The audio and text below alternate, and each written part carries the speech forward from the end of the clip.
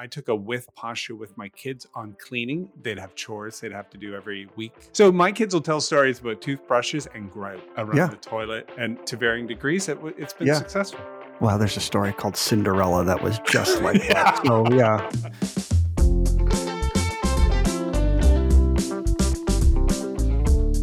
Hey there, if you've joined the podcast today, my name is Chris Jarvis. I work with companies on employee giving and volunteering programs. And my name's Jake McIsaac. I spend a lot of time thinking about public safety and restorative justice. So we are having conversations here that we've been having for 20 years. Yeah, the only difference now is we press record and share it with you. Thanks for joining us. This week, Jake tells a story about being hit by one of the biggest hurricanes Nova Scotia has ever experienced, being asked to go save his uncle's life, and what he learned about his own selfishness in the process. That's okay. So, trailer the music. Here we go. There's an open mic night, one of the bars around here. I live in an area in Baltimore where there's tons of bars. So from 11 till 2, it's like, come on in, grab the mic, and tell your jokes. So I'm trying to come up with like 5 minutes. It's going to take me 50 hours, but a tight 5 minutes. So karaoke is not enough abuse. You end up, there's like this open mic phenomena that's happening there. It's new. I'm hoping actually to learn a little bit about performance by getting really beat up. Because the groups that I speak to are generally civilized and very polite, and nobody throws apple cores at a conference typically, you know. What's the signal that you've done well? Applause, laughs, engagement. How are you going to measure that, or will they give you feedback like directly? Yeah. I think it's low levels of heckling. That's where I'm starting with. This is all about your highest level contribution. I don't know if you've ever heard that term, but mine is nothing. So I'm going to contribute nothing to these people's lives except give them 5 minutes of an excuse to drink a lot of beer while they're waiting for me to finish. That's the contribution I think I'm making. So, well, let me tell you a story about the contribution of nothing. Okay. So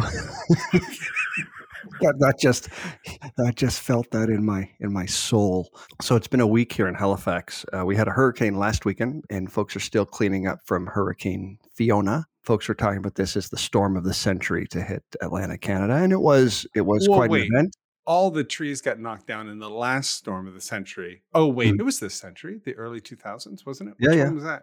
One. I mean, there was all the trees were knocked down. One huge park, Point Pleasant Park, basically treeless. And that was similar scale. Lots of trees, lots of damage, significant power outages. But what made me think of this was a phone call I got from my dad. So we're all out of power. I'm out of power. I'm sleeping in the office. Like I've got a cot set up. I had to work. I had to work on campus during the event. So that was fun.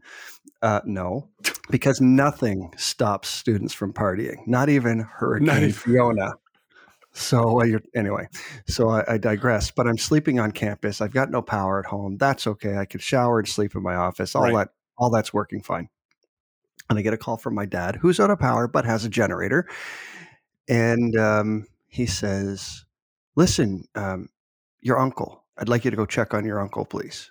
I'm like, all right, well, he's kind of between my house and where I work. And, my dad dispatches me there to say, check on your uncle, and we can't reach him. How old is your uncle? Because I've never met him, I don't think. No, I don't think so. He'd be about 80. He's my dad's slightly older brother. Oh my God! And Dad tells me that he's kind of shut in with the power off. They can't reach him, so he's without communication. And then drops by the way, he's on oxygen and he can't leave the house. And without power, he will be without his oxygen supply. So we need you to go and check on him, please. Oh, all right. So I was like, oh, okay, that sounds like something I should I should do. So I go and find out that it's actually much worse than that. The nights have been cold. It gets down to about 6 to 8 degrees now, or mid 40s for you folks in the US. So it's cold, and he doesn't leave a chair. He's kind of confined to one room. Yeah. And he's without oxygen. He's sitting in the dark without a regular supply of oxygen and these dwindling batteries. So we need this. Okay, this is the setup of a disaster happening, right? Like, so it immediately has to. And fortunately, that he's got a great neighborhood, and a friend lives up the street. Okay. So we start to build in this. Well, I'll check on him twice. I'll check on him in the morning and the evening. If you can check on him midday, I'll bring some battery packs. We'll try to survive this thing, and I will do runs throughout the day to pick up oxygen tanks and ferry them back and forth. So that's all going. It's exhausting, but we're getting through it. Through it. How many days? 6. 6 days. Okay. 6 days.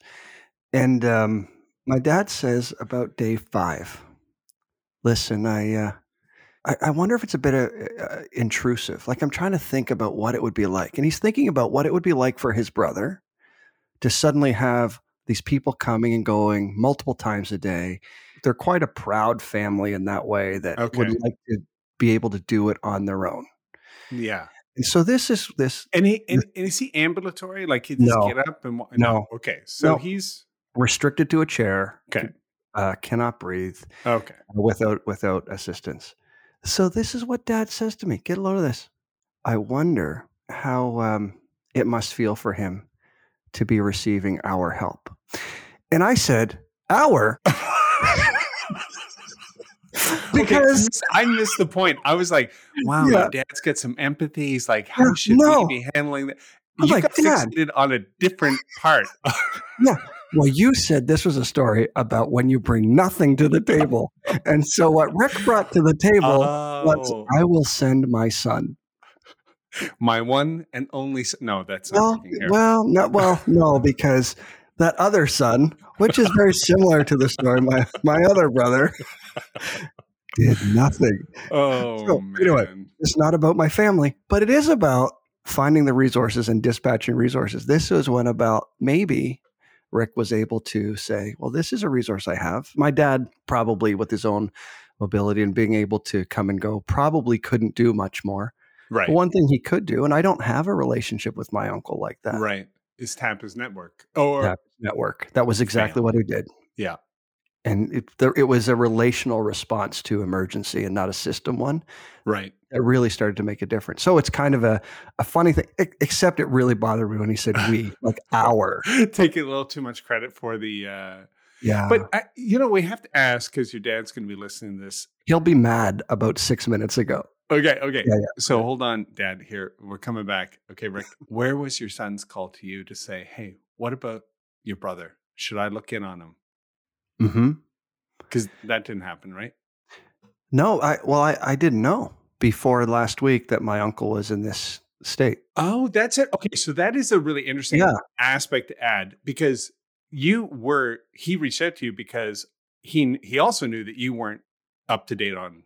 I wasn't up to date. I would have helped, and going forward, I will help because now I know it's different. Now you're involved, but I had no idea that you had no idea what was going on. It took somebody else to invite you to the moment. You stepped up. Well, okay, so this is the circle back to the funny part. Okay. So I have this power block that's going to keep his oxygen machine going overnight. Like a strip where you plug in. Yeah, it's a little bit more than that. The little cell phone battery booster. This one should last somewhere between 16 and 18 hours. Or excuse me, 16 and 18 hours. So I bring this thing in. I've never used it. And I tell him, this will last you through the night. It's fine. I've read the back of the box. I've read a couple reviews online. It should be good. And so what he says to me is, as I'm leaving, okay, I'm trusting your math on this one. And I'm like, oh yeah, no, you'll be fine. And then I got home and I was like, no, wait, did I do the math right? Oh no. Will this actually last all night or will this run out? Yeah. So it lasted 8 hours.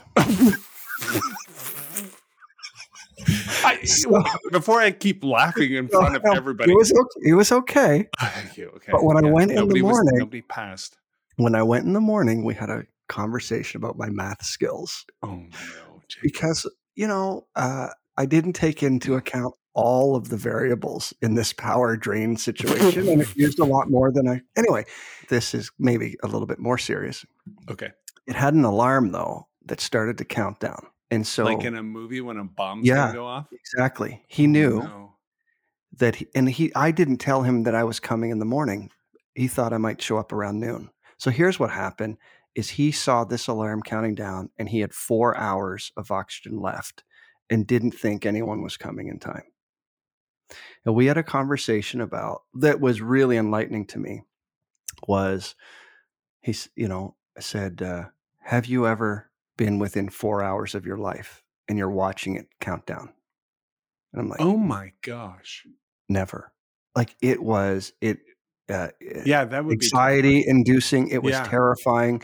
I felt so bad about not just the math, but about that whole experience that he had. And we had an awesome conversation after that about what matters and actually made some really good connections coming out of that. But just in that moment and what he was learning and what he was thinking about and the kinds of things that were occupying his mind in what he thought could be the last 4 hours. Right. And you're watching drop by second. So it's been an eventful week. Gee whiz. That is But back to Rick doing nothing. That's the thing. Yeah. His highest level of contribution was you. And maybe that's something. Maybe that's something as long as you're not going to count wrong and somebody dies because of it. And I wasn't being cavalier. I was doing my best. No, of course not. It was just a little mistake. Do you think you're going to be more connected to him going forward, or is this just sort of a step? Yeah. No, I hope so. It's sadly for me, actually, throughout this, I met his son, my cousin, who I'd never met before. Yeah. So it's already building connections that I didn't have. Yeah. That phrase, how you meet people at the highest level of contribution, and the idea came because there was a nonprofit that we were working with, and one of the members in the leadership said, what our problem is? We attract a lot of people to the organization, and we treat them all the same. Oh, great, you're new. Do this, do this, do this. And some of those folks are coming in having started other nonprofits. They're on boards. They're multimillionaires. Not that wealth or power means that you are more valuable, but it may mean that in terms of your connections and what you can leverage and what you can leverage out of your own experience may in fact be different, and probably is. And so the highest level of contribution became for us, how do we understand where people are in their journey of volunteering? So if we thought about this with your uncle, your highest level of contribution was just not to show up and get to know him, but sort of like a basic, what do you need? Right? Yeah, absolutely. And now you're sort of stage 2, which is, okay, I've had an experience where I understand what it would be like to be in his situation. And now you're kind of thinking more broadly and like you said, connecting to a broader network even that he has. And I think I was kind of set, like after 6 days, if there's a rhythm that sets in, I'm kind of looking forward. Yeah. I'm getting up earlier on my way to work because I have to make an extra 2 stops. I have to stop and go through a drive-through to get him a coffee, I have to. And so my life starts to adjust. And then I was sitting there and the power came back on and he was so happy. He would be warm. Things would come back. Yeah. And I was driving away going, well, I'm really happy the power's on, but have I lost my reason to go back? I've been in touch since, right? But I haven't gone back. Right. And so I'm going to do that this week, and just to make sure that he knows that this wasn't just a sympathy or just for an emergency situation, that this is a relationship that I'm actually kind of interested in. I learned a lot about my dad's family and that side of the family. That is so crazy that at this age, you're 40, I'm 50. Yeah. No, you're a little over 40. I'm a little over 50. And 44. And I'll be 54. What's interesting to me, my dad passed a few years ago, and I am shocked at how much about him and his family I don't know. Did you ever become consciously aware of how much you didn't know about this part of your family? And did that make you ask questions about why? Why didn't you know? Or could you know? Yeah, no, I asked, I wanted to take advantage. I had this real sense that time was the commodity that I wouldn't get back, whether the power came back on, but also I'm sitting there with an old man who holds a piece of my family history. and stories that he could fill in the gaps, stories that I heard my dad say. So I just asked those questions because one of the things that I was doing while I was there is I wanted to not just come in a transactional way and say, well, here's your oxygen tanks. Let me set this up. Here's the power bank. But to actually sit, because when I left, there's no TV. He had a battery operated radio that he could listen to sort of break it up. But he said, I'm just left here with my thoughts and my memories. And so when he told me that, I thought, well, I should tap into that then. Mm-hmm. And so I would ask him questions in the morning and ask him to think about, do you remember when your family moved from Antigonish to Halifax and how old you were and what the conditions were that caused the move? Do you remember anything around that? Well, I had heard my dad's version and I wanted to hear his. And so when I came back that night, he would tell me and I learned different pieces. It was very cool. My head is a little blown here because of the parallel between, meeting people at the highest level of contribution. You go in, it's pretty low. You kind of have this experience. You sort of have this orienting dilemma where you're aware of what you don't know. And now you're able to see a value that this person has. And it goes beyond the initial situation. So when I think about people who volunteer, we go to a homeless shelter and we're going because it's been organized and somebody asked me to go and I go. We tend to think of going to help those people with their problem with two pronouns. One is I'm going over there and I'm going to help them with their problem. Two, I'm going to do this to them and to the problem or to the community. I want to make a difference, right? Mm-hmm. And so this is sort of a two posture. I'll do it to you and you'll be grateful. Or I'm not going to do it to you. I'm going to do it for you because you don't have the ability. But in a 2 or 4 posture, we become the value add from start to finish. There's no reciprocity. It's not a resilient approach to helping because in resilience, you're open to receive, even if the person from your estimation has nothing to contribute. So he's sitting there, he's 80, he's not going to go running with you, he's not going to look after your dogs, he's not going to return any favors, he's not going to come to your house to help you, nothing, right? Right. So you could look at it with a 2 or a 4 posture. I'm going to do this to you so you'll be safe. I'm going to do this for you because you can't.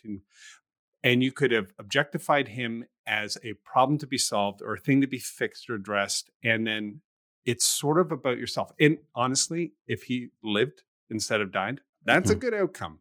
Who cares? Yeah. Right. But to go beyond it, the with posture is one where you stand side by side and you bear both the culpability for the situation, because we all live in a planet where we feed the system, and the burden of bearing it together. And you meet people at the highest level of contribution, which is not meaning it's the same as you. Like I said a few minutes ago, we don't all have the resources, the same experiences, whatnot. So it's not equal contribution. Right. It's equitable in that we create space to meet people at the highest level of contribution. And that is a hard concept to get your head around, I think, when you hear it for the first time, because I remember my conversation with this person saying, we meet people like at the same level of contribution, it is equal, and we're losing lots of people because of it. They just stay for a few months and go somewhere else where they can make a better contribution.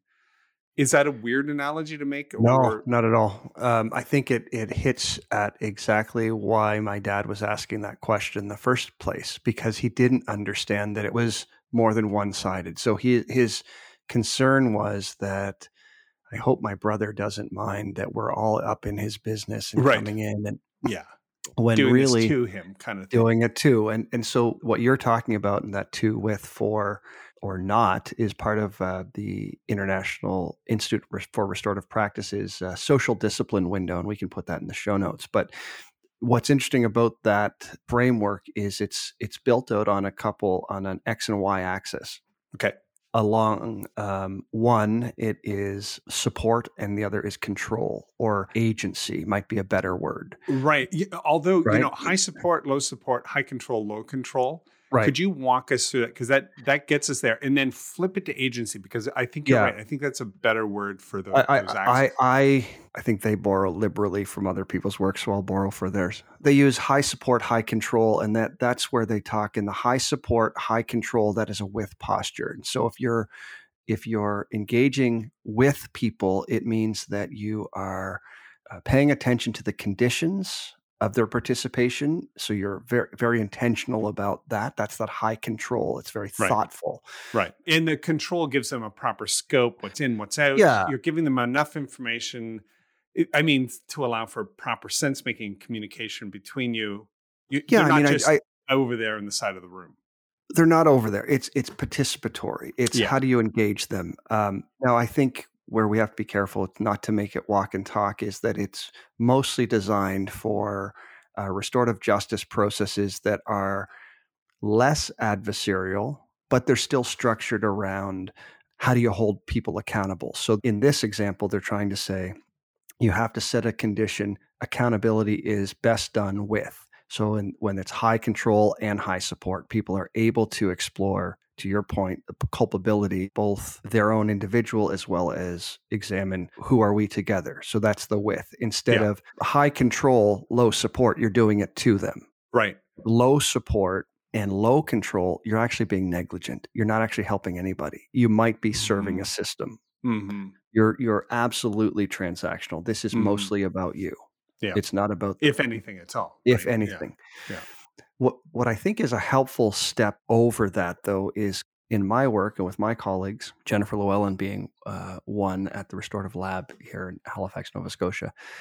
Professor Llewellyn talks about a relational approach to justice and really having to think about justice differently, that actually is a seed to shape all the other relationships. So if justice looks like this is the definition, that it is essential elements to justice or just relations would be respect, equal care and concern, and a space where your human dignity is recognized and assured.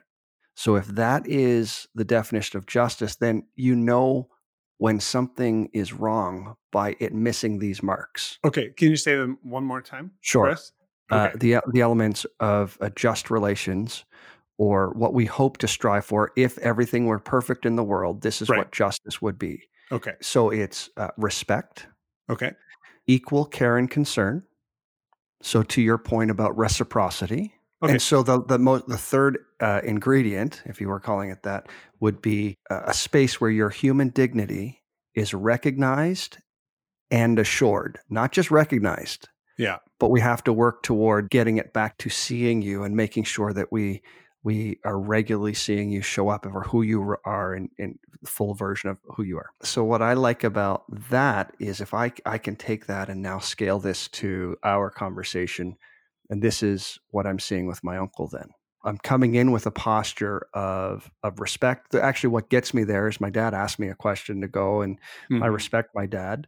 I'm connected in sort of family ties with my uncle. I know him, right? So it's not a hard ask to go, but as soon as I see him in the state, I start to unpack that human dignity. There's certain outrageous pieces that I can't believe that a person is living this way, or has to, or is suffering in this way, or that systems have failed. And if he didn't have these relationships, he would die. Like it was so fragile for me that I recognized it, and then the ongoing work was to assure his human dignity was maintained throughout the outage. Before we get to assured, the respect piece is interesting because you mentioned a couple of things. One was you began the journey with respect for your father, and of course the respect that comes with family and whatnot. So the context sort of had baked in some familial structures and systems that triggered you're going to be respectful. But when you got there, you were faced with, and this is where we get this orienting dilemma, some realities that you didn't know. That's right. And to really get to the place where I think respect sticks and becomes respect in action is your ability to empathize. And you were able to empathize because of something in us called flexible social cognition, which is the ability to humanize or dehumanize the other person by imagining what it would be like to be them. So you imagine the mind of the other. What would it be like for you? You didn't go through a list of bullets or anything like that. It happens sort of instantaneously. The heuristics are there, but there's one other ingredient. I know. And before we go into assurance and the other piece, I want to just ask, because we could posit that a family member would go and be mostly focused on the inconvenience of this and why don't they should be in a home. Oh my God, why am I even doing this? This is a pain, right? Or they could go and think, I am a great helper. This is all about me. And that the person becomes almost a vehicle to demonstrate my helpingness. I think we see this in performative allyship, where the person becomes an occasion for me. I think we can judge other people and their motives pretty easily. I don't care about that. But how do I know that I'm actually finding that first step of respect by being able to empathize, as opposed to objectifying them or making it all about myself? That feels tricky. So I think there's a relational answer, at least in this example that I will give you. But I think the callback would be in season 1, we did the Power of the Helper episode. Oh yeah, that's right. Yeah. And might be a good one for folks to catch up, because we go in deep on some of the motivations. So in this one, the one ingredient that I left out that I will say, and then I'll answer the question, was equal care and concern. Right. Respect, assured. Respect, equal care and concern, and where your human dignity is recognized and assured. Okay. Yeah.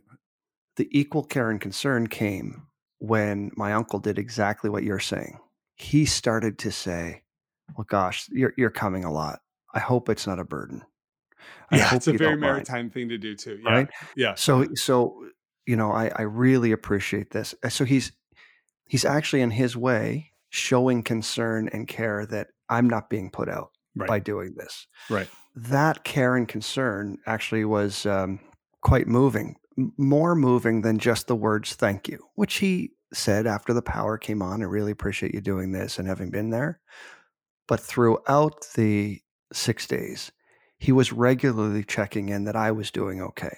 And that was, in that relationship, that was where I could see I'm getting something too. I'm actually being cared for in his way by just asking that question. Your days are longer. I hope you're not late for work.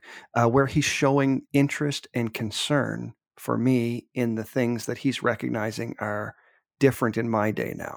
And that, I think, seeds the relationship. So to your point, you go to the soup kitchen, you're going just to help out, or maybe you start to build connections and meet people, and then you start to care about each other, and then you care about the things that are hurting or helping the people that you care about. And I think that's sort of the space that I'm now in.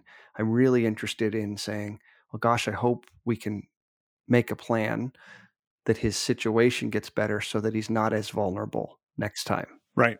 But really asking him to engage in that with lots of agency. That is interesting. That's a really good explanation of those 3 pieces.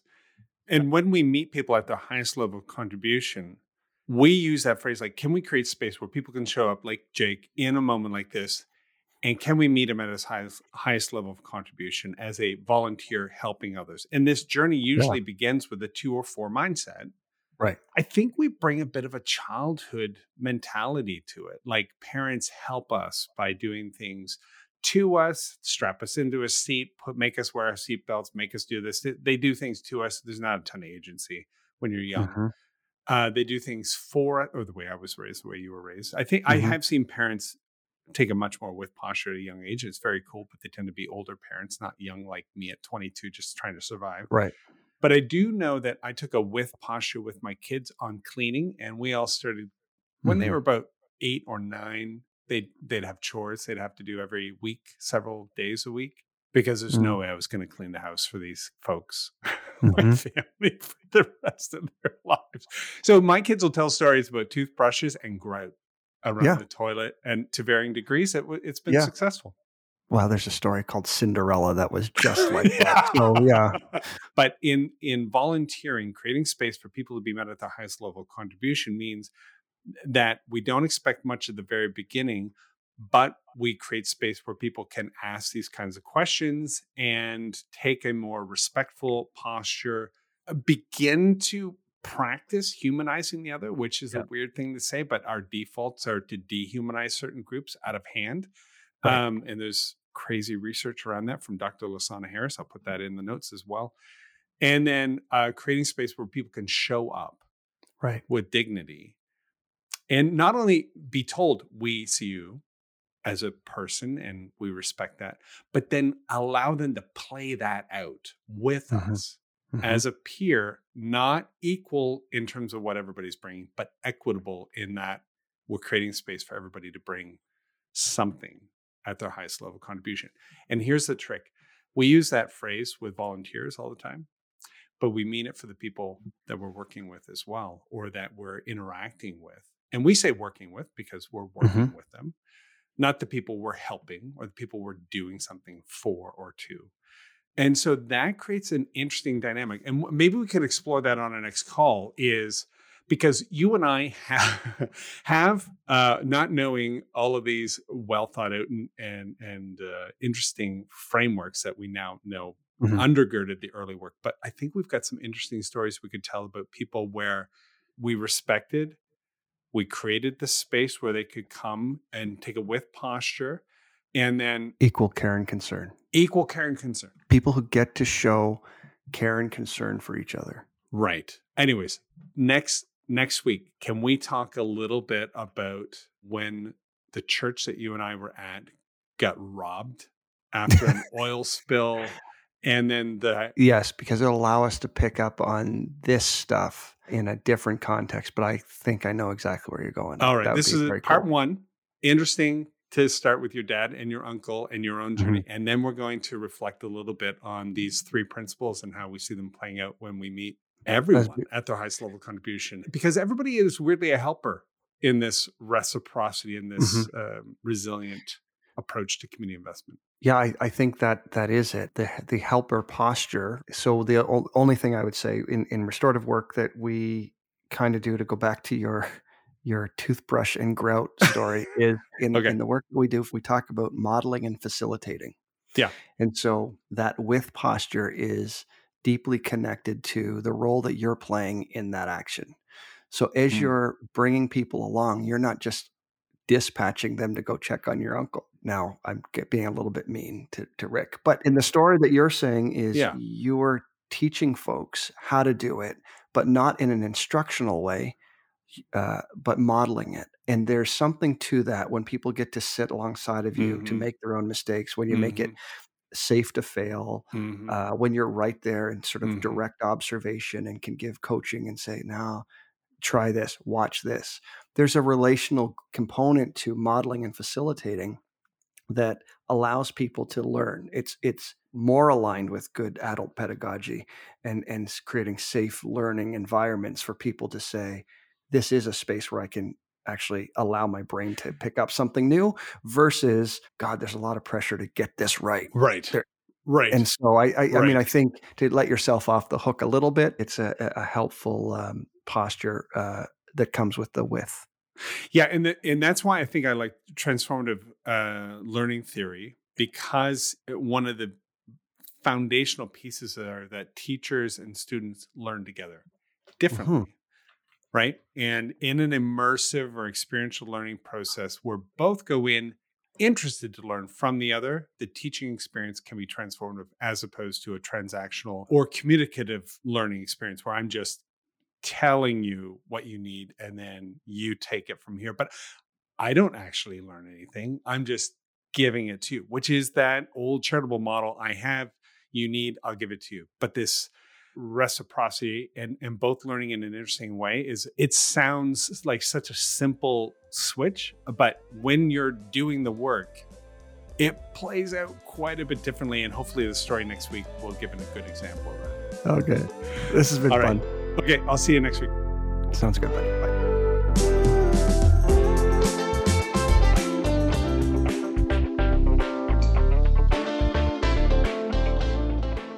This has been a Podstarter production.